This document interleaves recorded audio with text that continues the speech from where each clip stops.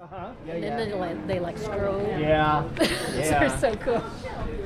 I'm going to be bringing some to the holiday. My name's Susan Wellsand. My business is The Chili Woman, and I sell 2,000 varieties of pepper plants and fresh peppers at the Bloomington Farmers Market.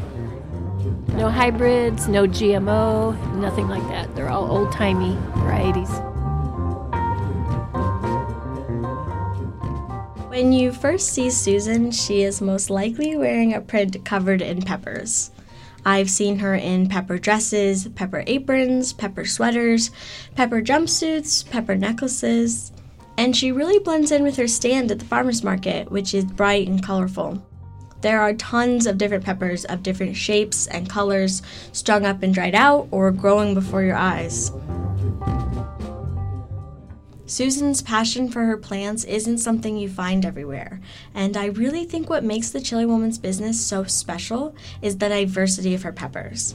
They come from all over the world, and each of them has its own flavor, shape, size, and color.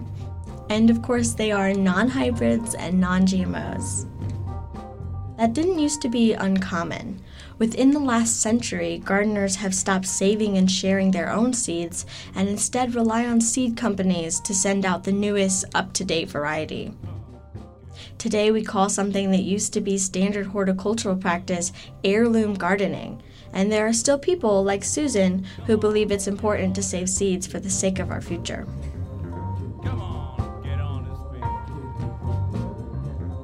One of the reasons I started my business 24 years ago was I was becoming concerned about the lack of biodiversity in various crops, and chilies kind of fascinated me. So I really wanted to maintain a living seed bank. I wanted to grow rare peppers from around the world and keep them alive and viable, and I also wanted to make sure they were grown in different places. That's another reason why I like to swap with growers in other countries, because we want to make sure they're not just being grown in one place, because that's much too fragile of an agricultural system.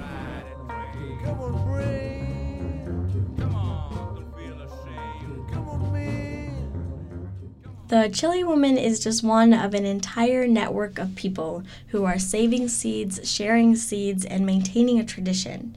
In Bloomington, the Wiley House is a place full of history, so it isn't surprising that they have their own seed-saving program that brings together and inspires others to do the same. The Wiley House seed-saving program has been going on a long time. That's Carrie Beam. She's the director of the Wiley House Museum. We grow varieties of plants that could have been grown during the Wiley period. So when President Wiley and his wife and family lived here, which was the early to mid 1800s, heirlooms then mean plants and varieties that have been passed down through time, just like any heirloom. And so the seed saving program just means that we grow the plants to harvest the seeds from them. So flowers, vegetables, and herbs, we grow them until they're mature, and then volunteers harvest the seeds from the plants, and then we sell them to the community, and that way we can continue then to spread the varieties, and also people learn a useful skill and are just helping with diversity and plant health in the community.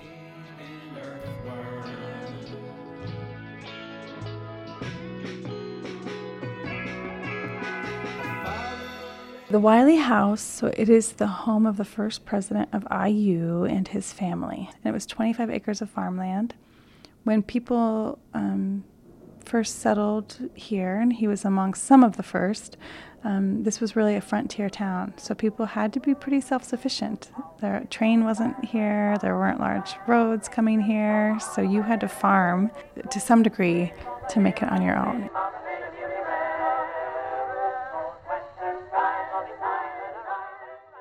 An heirloom variety tends to be very strong and can endure the climate and environment that it has been grown in throughout time, and then also is adaptable to that climate. Genetic diversity is really important because if we were to continue with just one or maybe just two or three varieties of corn, for example, and think about how reliant we are on corn for all sorts of products and foods. If there were to be some sort of pest or environmental concern that were to wipe out that strain of corn or those few strains of corn and we didn't have any others, it could be catastrophic. So the same holds true with wheat and bananas, all sorts of fruits and vegetables and grains that our world is dependent upon. And so the fewer that we have, the more likely we are to be at risk of losing those varieties and then our reliance on them and need for them.